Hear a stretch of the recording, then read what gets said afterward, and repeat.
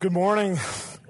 If you have your Bibles, go ahead and grab them. Meet me in Psalm 51 as we continue our summer in the Psalms. Psalm 51 is where we'll be today. For those of you who don't know me, my name is Mike Kaczorowski. I'm one of the pastors on staff here at FAC. If you've just been joining us for the summer or have just started to come, our senior pastor, Pastor Mark, has been on sabbatical for the summer, and we are expecting his return sometime next month. We're very eager and excited to have them. In the meantime, I've gotten some extended time that it really has been a privilege and honor to be able to spend with you. And so it's good again to be with you here this morning. We're going to go ahead and read Psalm 51. We'll just get to the first 12 verses this morning. This is just jam-packed with excellent stuff in Psalm 51, and just given the time, the first 12 verses are all that we're going to get to, which is okay. And so let me go ahead and read, and then I'll pray and we'll begin. Psalm 51, verse 1. Have mercy on me, O God, according to your steadfast love, according to your abundant mercy. Blot out my transgressions. Wash me thoroughly from my iniquity and cleanse me from my sin. For I know my transgressions, and my sin is ever before me. Against you, you only have I sinned and done what is evil in your sight, so that you may be justified in your words and blameless in your judgment. Behold, I was brought forth in iniquity, and in sin did my mother conceive me. Behold, you delight in truth in the inward being, and you teach me wisdom in the secret heart. Purge me with hyssop, and I shall be clean. Wash me, and I shall be whiter than snow. Let me hear joy and gladness. Let the bones that you have broken rejoice. Hide your face from my sins and blot out all my iniquities. Create in me a clean heart, O God, and renew my right spirit within me. Cast me not away from your presence, and take not your Holy Spirit from me. Restore to me the joy of your salvation, and uphold me with a willing spirit. And now, Father, we pray that as we come before your word, we would open up the secret places of our heart, the inner being. Lord, I pray, Father, that you would penetrate even the darker, deeper spots in our lives. And in your holy name I pray. Amen. You don't have to spend much time with me to know that I am a huge movie buff. I love watching movies. My wife and I, our family, we watch movies all the time. And one of my favorites has to be the 1994 Shawshank Redemption. It's such a classic. In the film, the character Ellis Boyd Redding, who is played by the great Morgan Freeman and simply nicknamed Red, narrates the story of the other main character, Andy, who was wrongly convicted for the murder of his wife in 1947 and currently is serving 2 life terms at the Shawshank prison in the movie. About halfway through the film, we come across an inmate by the name of Brooks who becomes enraged and threatens to take the life of another inmate while holding him at knife point with a makeshift knife, holding it at his throat.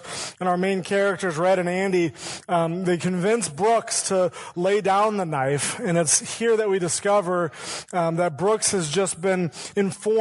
He's received word that his parole was finally approved.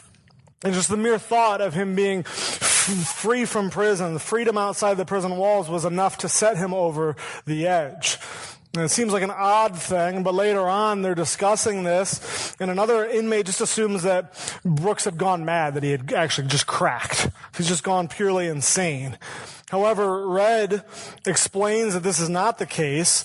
Rather, he was what he called institutionalized. This is what he goes on to say. He says, the man's been in here for 50 years. And this is all he knows. In here, he's an important man. He's an educated man. Outside, he's nothing. Just a used-up con with arthritis in both hands. Probably couldn't get a library card if he tried. You believe whatever you want, but I'm telling you, these walls are funny. First you hate them, then you get used to them. Enough time passes, you depend on them. That's institutionalized. Just like prison walls, we grow comfortable in the bondage of our sin. We become institutionalized to our sin. We grow comfortable to it. We grow accustomed to it. We even depend on it at times. And it's for this reason that just the topic of sin is very taboo. We don't really talk about it. We hate to think about it. And unfortunately, when we walk through the walls of the church, we're rarely challenged on it. However, the reality is our sin is alive and well, and it must be addressed. We have to have a hard conversation this morning. It's not going to be very comfortable. It may not be a nice topic, but it is necessary. And this is what Psalm 51 addresses. It just helps set the context. I want to point your attention to the header of Psalm 51. We actually call this a superscription in the beginning of the psalm, even before verse 1. Typically, these were put in place merely to indicate who wrote the psalm, but this one actually includes a little bit more detail to give us some historical context to help understand the passage a little bit better. And this is what it says: to the choir master, a psalm of David, when Nathan the prophet went to him after he had gone into Bathsheba. This heading is actually referencing perhaps David's most notorious moment that's found in 2 Samuel 11 and 12. And so by way of reminder, to help us understand this passage, we almost need to take a step back and just review what this story was.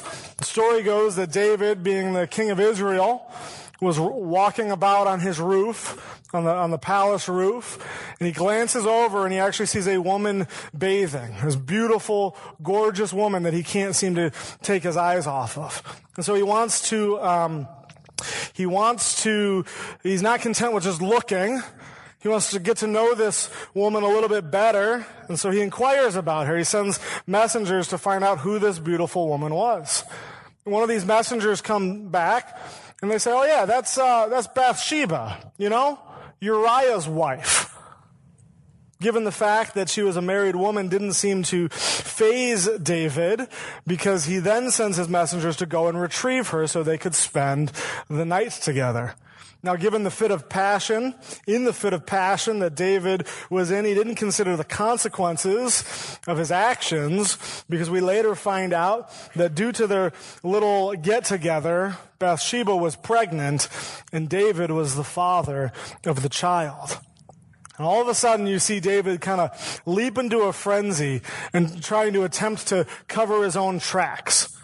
And so what he does is he actually calls for Uriah. Uriah was away at the war, and he calls for Uriah to come back in the guise of giving him an update on the war. And so Uriah comes back to King David, gives him an update on how the war is going, and then on two separate occasions, David encourages Uriah to go and spend the night with his wife.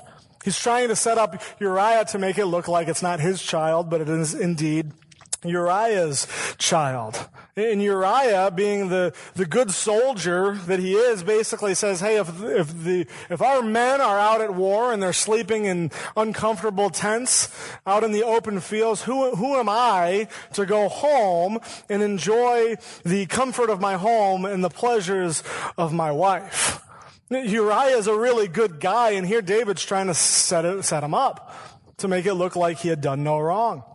But that plan failed. It failed twice, and after the plan failed twice, David decides, "I've got to move on to plan B." And this is what plan B was. David writes up a message, a letter, to be taken back to the war front that says, "Put Uriah on the front lines in the heaviest fighting. And when the fighting gets really harsh, everybody needs to pull back so that Uriah would fall by the sword." And he hands this letter, this enclosed message, to Uriah and instructs Uriah to take it back to the war front. Uriah is holding his death sentence. And you see just how terrible this is, because it works. It actually works. Uriah would be struck down by the sword. And so not only has David committed adultery, He's now trying to cover it up with more wrongdoing in the context of premeditated murder. He is responsible. Uriah's blood is on David's hands. And David probably thought that he got away with it. He probably thought this wicked scheme that he was able to keep it under wraps, he was able to hide it away, he was able to bury it deep. But we're told at the end of 2 Samuel chapter 11 that the thing that David had done displeased the Lord. As much as David thought he could hide, God still knew. And he sent a prophet by the name of Nathan to call David out on his sin. And it's through this message that, this messenger, that David actually sees how far he's really descended. It's like the lights click on for David and he realizes just how awful he is. And being rebuked by God through Nathan is what motivates him to write Psalm 51. And we see in the first 6 verses just how awful sin really is.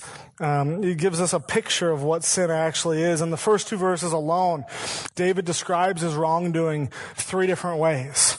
What does he call his wrongdoing? He says, hey, this is my transgressions. God, blot out my transgressions. Transgression, it's a willful violation of God's standard. It's a purposeful act that goes against his will. A good picture is that of a fist being raised up towards God's will. Saying, I know you want me to do this, but I'm going to deliberately act against it. I'm going to defy it. It's an insubordinate attitude towards his will. Transgression. Second, it says, wash me thoroughly from my iniquity.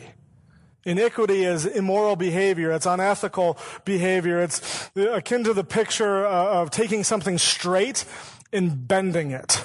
Setting a new standard, a different standard, your standard, right? So if transgression is a defiance of God's standard, iniquity is a deviation from God's standard, right? It's taking his standard and twisting it, molding it to what you think it should be. And finally, third, he asks God to cleanse me from my sin. The word sin literally means to miss the mark, to fall short of the standard. Picture aiming for something, aiming for a target, and missing it so clear that you actually are disqualified from the prize. That's what sin is. Transgression, iniquity, sin. And I find it interesting that instead of just focusing on one specific sin or one aspect of it, he uses multiple terms for his wrongdoing. And the reason that he's doing this is because he wants to communicate just a comprehensive outlook of his sin. He wants to show us the full picture, the all-inclusive view of what sin really is. And he builds on that comprehension in verse 3. And he kind of piles on as we go, and we're going to walk through this. In verse 3, he says, for I know my transgressions and my sin is ever before me. Our sin is like a stain on the heart that doesn't go away. It's like a foul smell. It just kind of lingers unless you figure out the source. It's a pollution that clings to our soul. It's ever before me, and I can't get rid of it. It's just kind of always there. And it's through David's understanding of his position in sin, that it's always before him, that it's ever before him, that he really has a blunt realization of his position before God. This is what verse 4 says. Against you, you only have I sinned and done what is evil in your sight, so that you may be justified in your words and blameless in your judgment. What David is saying is, yes, I sinned against Bathsheba. Yes, I sinned against Uriah, but ultimately, I sinned against God. The terms that we looked at just a moment ago that describe David's wrongdoing, transgression, iniquity, sin, these terms, by definition, imply God's standard. Therefore, all wrongdoing, all sin is ultimately against God. Sin is cosmic treason against the creator of the universe. Our position towards God is one of evil and rebellion. And this is a natural disposition for us to reject God and reject his standard because of sin. And so while you have lied to your spouse, the offense is against God. While you may have cheated in your business practices, your crime is against God. While you have taken advantage of those less powerful than you, your violation is ultimately against God. We need to take hold of this and understand what we're really doing in our sin. In our shortcoming, we are betraying God. And we will never experience the contrition, the remorse, the sorrow that David experiences until you understand the gravity of your crime. You see, we have a very weak view of God because we have a very strong view of ourselves. And we have a very strong view of ourselves because we have a weak view of our sin. We have a weak view of God because we have a strong view of ourselves. And we have a strong view of ourselves because we have a weak view of our sin. God doesn't owe you anything. God doesn't owe you anything. From his perspective, which is really the only perspective that matters, we're criminals. We're criminals. And it's God who judges the crime. You see, we aren't judged by those we've hurt. We aren't judged by some kind of disapproval from society. We're not judged by those who hate us for the things we've done. No, ultimately, the ultimate judgment is from God, the ultimate judge. And David reminds us in verse 4 at the end of it that he is blameless in his judgment. David accepts his judgment. David understands that he doesn't stand a chance, and so he says, God, you are a good and perfect judge, and I accept the guilty verdict. I understand that I'm guilty. I understand that you don't owe me anything because, frankly, I do not have a place to stand. I have no chance. There's no argument for me. And this is what he gets at in verse 5. He writes, Behold, I was brought forth in iniquity, and in sin did my mother conceive me. Behold, I was brought forth in iniquity, and sin did my mother conceive me. What David is saying is, I was born into this mess. I was born as a wretched, evil, rebellious sinner. One commentator says that this crime David now sees was no freak event. It was in character an extreme expression of the warped creature he's always been. Verse 5 is a commentary on the human condition. Maybe you don't struggle with a Bathsheba issue. Maybe you don't struggle with the things that David struggled with, but this transgression, this iniquity, this sin is in your very nature. It's woven into the fabric of your DNA. It is part of who you are, and you can't shake it. We tend to be really good at compartmentalizing sin, right? I hear this all the time, and even I'm guilty of this, where you say, we just make it a part of our life. It's not who we are, it's just what we do. I'm a good person, but, sometimes I struggle with pride. I'm not a bad guy, I'm not like those other people, but maybe my eyes wander a little bit too much. Maybe I cheat every once in a while to get ahead, but I'm a good guy. That's just like a separate part of who I am.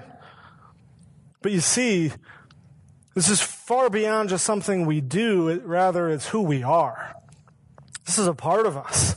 Our sin nature is just this entangled mess that creeps into the innermost, darkest, most tightest spaces of our life. It's far more complex than we give it credit for or even realize. And the deeper in we are, the more dangerous it becomes. You don't know the long-term damage that your sin is causing. It's like a cancer that's spreading slowly and undetected. The longer that you let it go without doing something about it, the more dangerous it becomes in its expressions. See, one drop is fatal in and of itself. But the deeper you go, the more delirious you become to its effects. Your eyes become distorted. Your perspective becomes skewed. And the deeper you go, the more convinced we become that we are right and God is wrong. And if you go even further, you start to dismiss the whole notion of God and his existence. Sin distorts our perspective. C.S. Lewis, the author of the famous Narnia series, actually comments on this idea in his book, Mere Christianity. This is what he says. When a man is getting better, he understands more and more clearly the evil that is still left in him. When a man is getting worse, he understands his own badness less and less. A moderately bad man knows he is not very good. A thoroughly bad man thinks he is all right. This is common sense, really. You understand sleep when you're awake, not while you're sleeping. You can make mistakes in arithmetic when your mind is working properly. While you are making them, you cannot see them. You can understand the nature of drunkenness when you are sober, not when you are drunk. Good people know about both good and evil. Bad people do not know about either. This speaks to just the importance of the Nathans in our life. The Nathans that are bold enough, that put a lot on the line to call you out on your sin.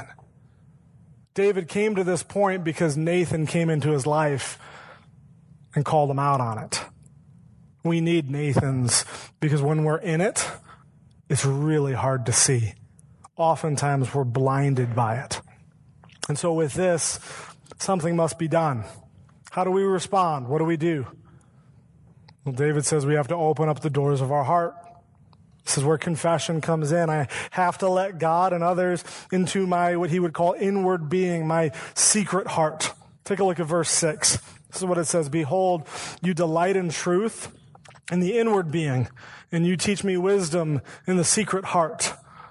God wants access to the parts of our lives that we have tucked away, the things that we have kept in the dark, the things that we have kept in secret. That's what God wants access to. You know, when Adam and Eve sinned, when they first broke God's law, his standard, what did they do? They sewed some fig leaves together to try to cover their shame, and then they hid from God.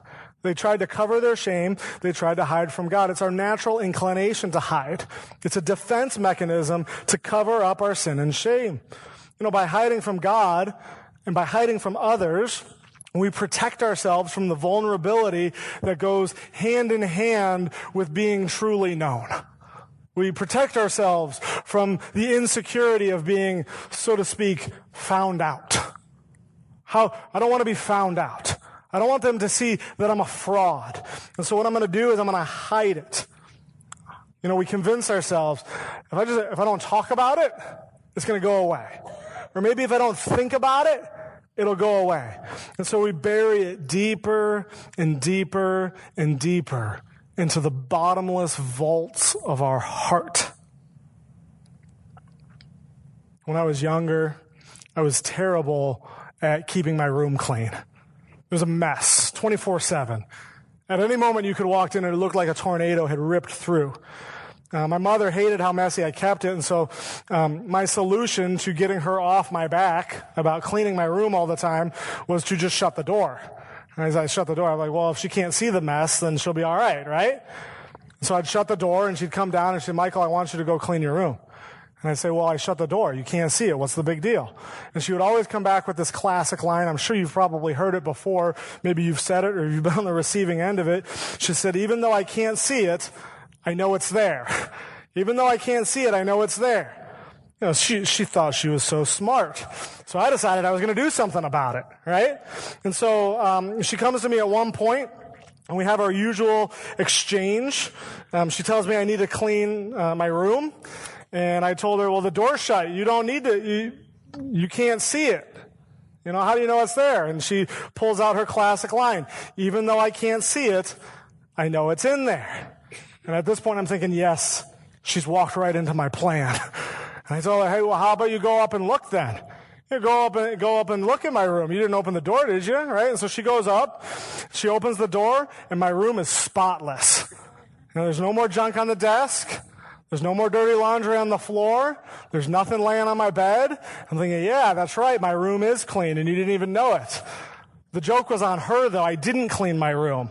What I did was I gathered all the junk and all the dirty laundry, and I just piled it into my closet as deep as I could, and I had to do one of those things where I had to close the door and like push it shut so the stuff didn't come cascading down, right? All I did was take my mess and move it somewhere else, to a darker place, to a deeper place, to a more secret place.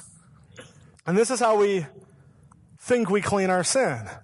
Not really by getting rid of it, but just moving it, by burying it. So while you can bury it deeper and deeper, it's still there, and you know it. And not only do you know it, but God knows it. You may have fooled others around you, but you know it's still there. And this is not a good spot to be, because our sin thrives in the deep, dark places. It's in those secret places that our sin grows to be an untamable beast. It grows and grows and grows. And hiding it does not get rid of it. And so what David is saying is open up. Confess it. Will it be painful to bear all? Yes, but it'll be worth it. And so as David confesses his sins to God, he opens up the secret place of his heart, in which God delights in. He's really looking for two things in the rest of our passage. In verses 7 through 12, he's looking for pardon, and he's looking for purity. He's looking for pardon, he's looking for purity. In other words, he's asking for forgiveness, and he's asking for renewal. There's two effects, a twofold effect of sin. It's both, we receive punishment, but we also receive a stain upon our heart. And so with that, he's asking God to pardon the punishment and give him a new heart, inner renewal, because of the stain that it's left. And he asks these things way back in verse 1 on the basis of his steadfast love. He's saying, have mercy on me, God, according to your steadfast love. I'm asking for mercy because I know that you have steadfast love. If you have an NIV translation, it probably says unfailing love. This is a plea to God to have mercy to his unfaltering love. And I love this word that describes God's love, steadfast, because it really explores the farthest reaches of God's love for us in calling it steadfast. A lot of people use the word unconditional to describe God's love, but steadfast is a better version of unconditional. It's a stronger word. It's a more powerful word. You actually may be surprised to find out that God's love is never described in the Bible as unconditional. The word unconditional is actually not in the Bible. You will never find it. However, his love is described as steadfast hundreds of times. Now, while his love is indeed unconditional, I'm afraid to call God's love unconditional almost dampens our understanding of sin and its effects. Hey, I can do whatever I want, and without condition, God will still love me. But when we call his love steadfast, it illuminates our understanding of sin and its effects, and it illuminates our idea of his love. You know, his unconditional love is great news for the non-believer who can come as he is. His steadfast love is great news for the believer, that even after I've received salvation and I fall over and over and over and over again, God will remain loyal. It reminds us that while we were still sinners, Christ died for us. While we were against him, he was for us. While we were disloyal, he is always loyal. And so in verses 7 through 9, he's saying, on the basis of your steadfast love, God, I am asking you for forgiveness. This is a request for forgiveness. What does he say in verse 7? Take a look. Purge me with hyssop, and I shall be clean. And wash me, and I shall be whiter than snow. Here in Erie, we know how white snow can get. All 200 inches of white snow. What David is requesting is to be cleaned of the muck that's on him, to be washed of just the nasty, gross sin that's implanted into his life. Hyssop is a type of plant, and they would use its branches, they would bound them together, and then they would be dipped in water that was held in these ceremonial washing jars, and they would use these branches to sprinkle water, and it was a symbol of purification. According to the Old Covenant, they would do this in order to clean somebody spiritually, to purify them spiritually. It's an image that we get that David is asking. He's asking God, purify me spiritually, clean me. Verse 8, as we continue, says, let me hear joy and gladness. Let the bones that you have broken rejoice. So, Lord, not only do I want you to clean me, but I want you to bring me back into the fold. Bring me back. Let me hear the joy and the gladness that comes with being in your company. My bones are broken. I'm in pain. But although I'm wounded, I am rejoicing to be brought back into your fold. I've been washed. I've been welcomed back. And then he continues in verse 9 by saying, hide your face from my sins and blot out all of my iniquities. To hide one's face, this is an image of rejection. And so what David is asking God to do is reject my sins. Hide your face from my sins. To blot out means to literally wipe away. We get this idea that we have incurred a large debt, and the debt is written out on a piece of paper. Our sin is written out on a piece of paper. And what David is asking God to do is wipe that out. Clean it up. Give me a clean slate. Cancel my debt. Cancel my debt. This is a great picture of what forgiveness really is. It's holding no record of wrong. It's as if you go to the bank to check your balance on your mortgage, and you give them your loan number. And they bring up your loan and they say, I'm sorry, but we have no record of you owing anything. You don't know, someone must have paid it because you don't owe anything anymore. To ask God to blot out my iniquity is looking to God and God saying, I'm sorry, I have no record of your sin. To me, you aren't a sinner anymore. I've blotted that out. I've wiped it clean. I've given you a clean slate. You do not owe anything anymore. To be forgiven is to be cleaned of our past. However, we must not stop there because we're going to advance in the future. Right? There needs to be a second request, a request not just for pardon, but also for purity. David asks for forgiveness, and then in verses 10 through 12, he asks for renewal. David doesn't desire to tread through the same muck that he just washed off. He's got all clean, so what's the point of getting dirty again? He's been given a clean slate, and he wants to keep it clean. And in order for that to happen, something has to change, because he's aware that his sin is not simply an action, but in his very nature. And so as a dog returns to its vomit, he realizes that unless something changes in his nature, he's going to wind up right back in the thick of it unless something changes. And this is why behavior modification is not the answer. Behavior modification is merely throwing the problem in the closet to a deeper, darker place. Its only focus is the surface. Attempting to merely change your behavior is an ineffective way to combat sin because, once again, sin is far more complex than we realize. And so the solution's got to be stronger than just doing something or not doing something, because it's not a problem with your actions. Your actions are merely an expression of your heart. And that's where the real problem lies, is your heart. Because of the origin of our sin is found in our heart, our nature. And so the solution lies in not what we do, but who we are.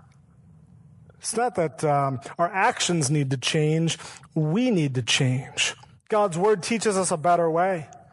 When we trust and believe in Jesus, something happens to us. See, as Christians, as Christ followers, something miraculous happens. We don't become better people. We become new people. It's not about being better. It's about being made alive. We are, as Jesus would describe, born again. And this is the request. This is what we see, what we get in verse 10 when David says, create in me a clean heart, O God, and renew a right spirit within me. Give me a new heart. I need a new heart. I need a clean heart. This is a profound and powerful request. The word create here is actually the same word used in Genesis 1 when it says that God created the heavens and the earth. Lord, just as you created the majestic existence of the universe, the glorious universe and the galaxies that surround me, just as you created those things, I need you to create in me a clean heart. I need you to create in me a clean heart. And just as you created all of those things out of nothing, I need you to create in me a clean heart out of nothing. Because I have nothing to offer. Because just as Romans 7:18 says, I know that nothing good dwells in me, that is in my flesh. For I have the desire to do what is right, but not the ability to carry it out. Just like a drop of poison contaminates the whole pitcher of water, the tiniest bit of my heart spoils it all, spoils the whole batch. And so, Lord, I need you to give me a new heart because I come empty-handed and I come unable and I come unwilling. There is nothing that I have to offer. And so I'm asking you, Lord, to create in me a new heart because mine's a filthy wretch. Mine's disgusting. And the smallest amount is going to ruin it. If I want purity, if I want holiness, I need the Lord to create in me a pure heart. I need him to renew my spirit.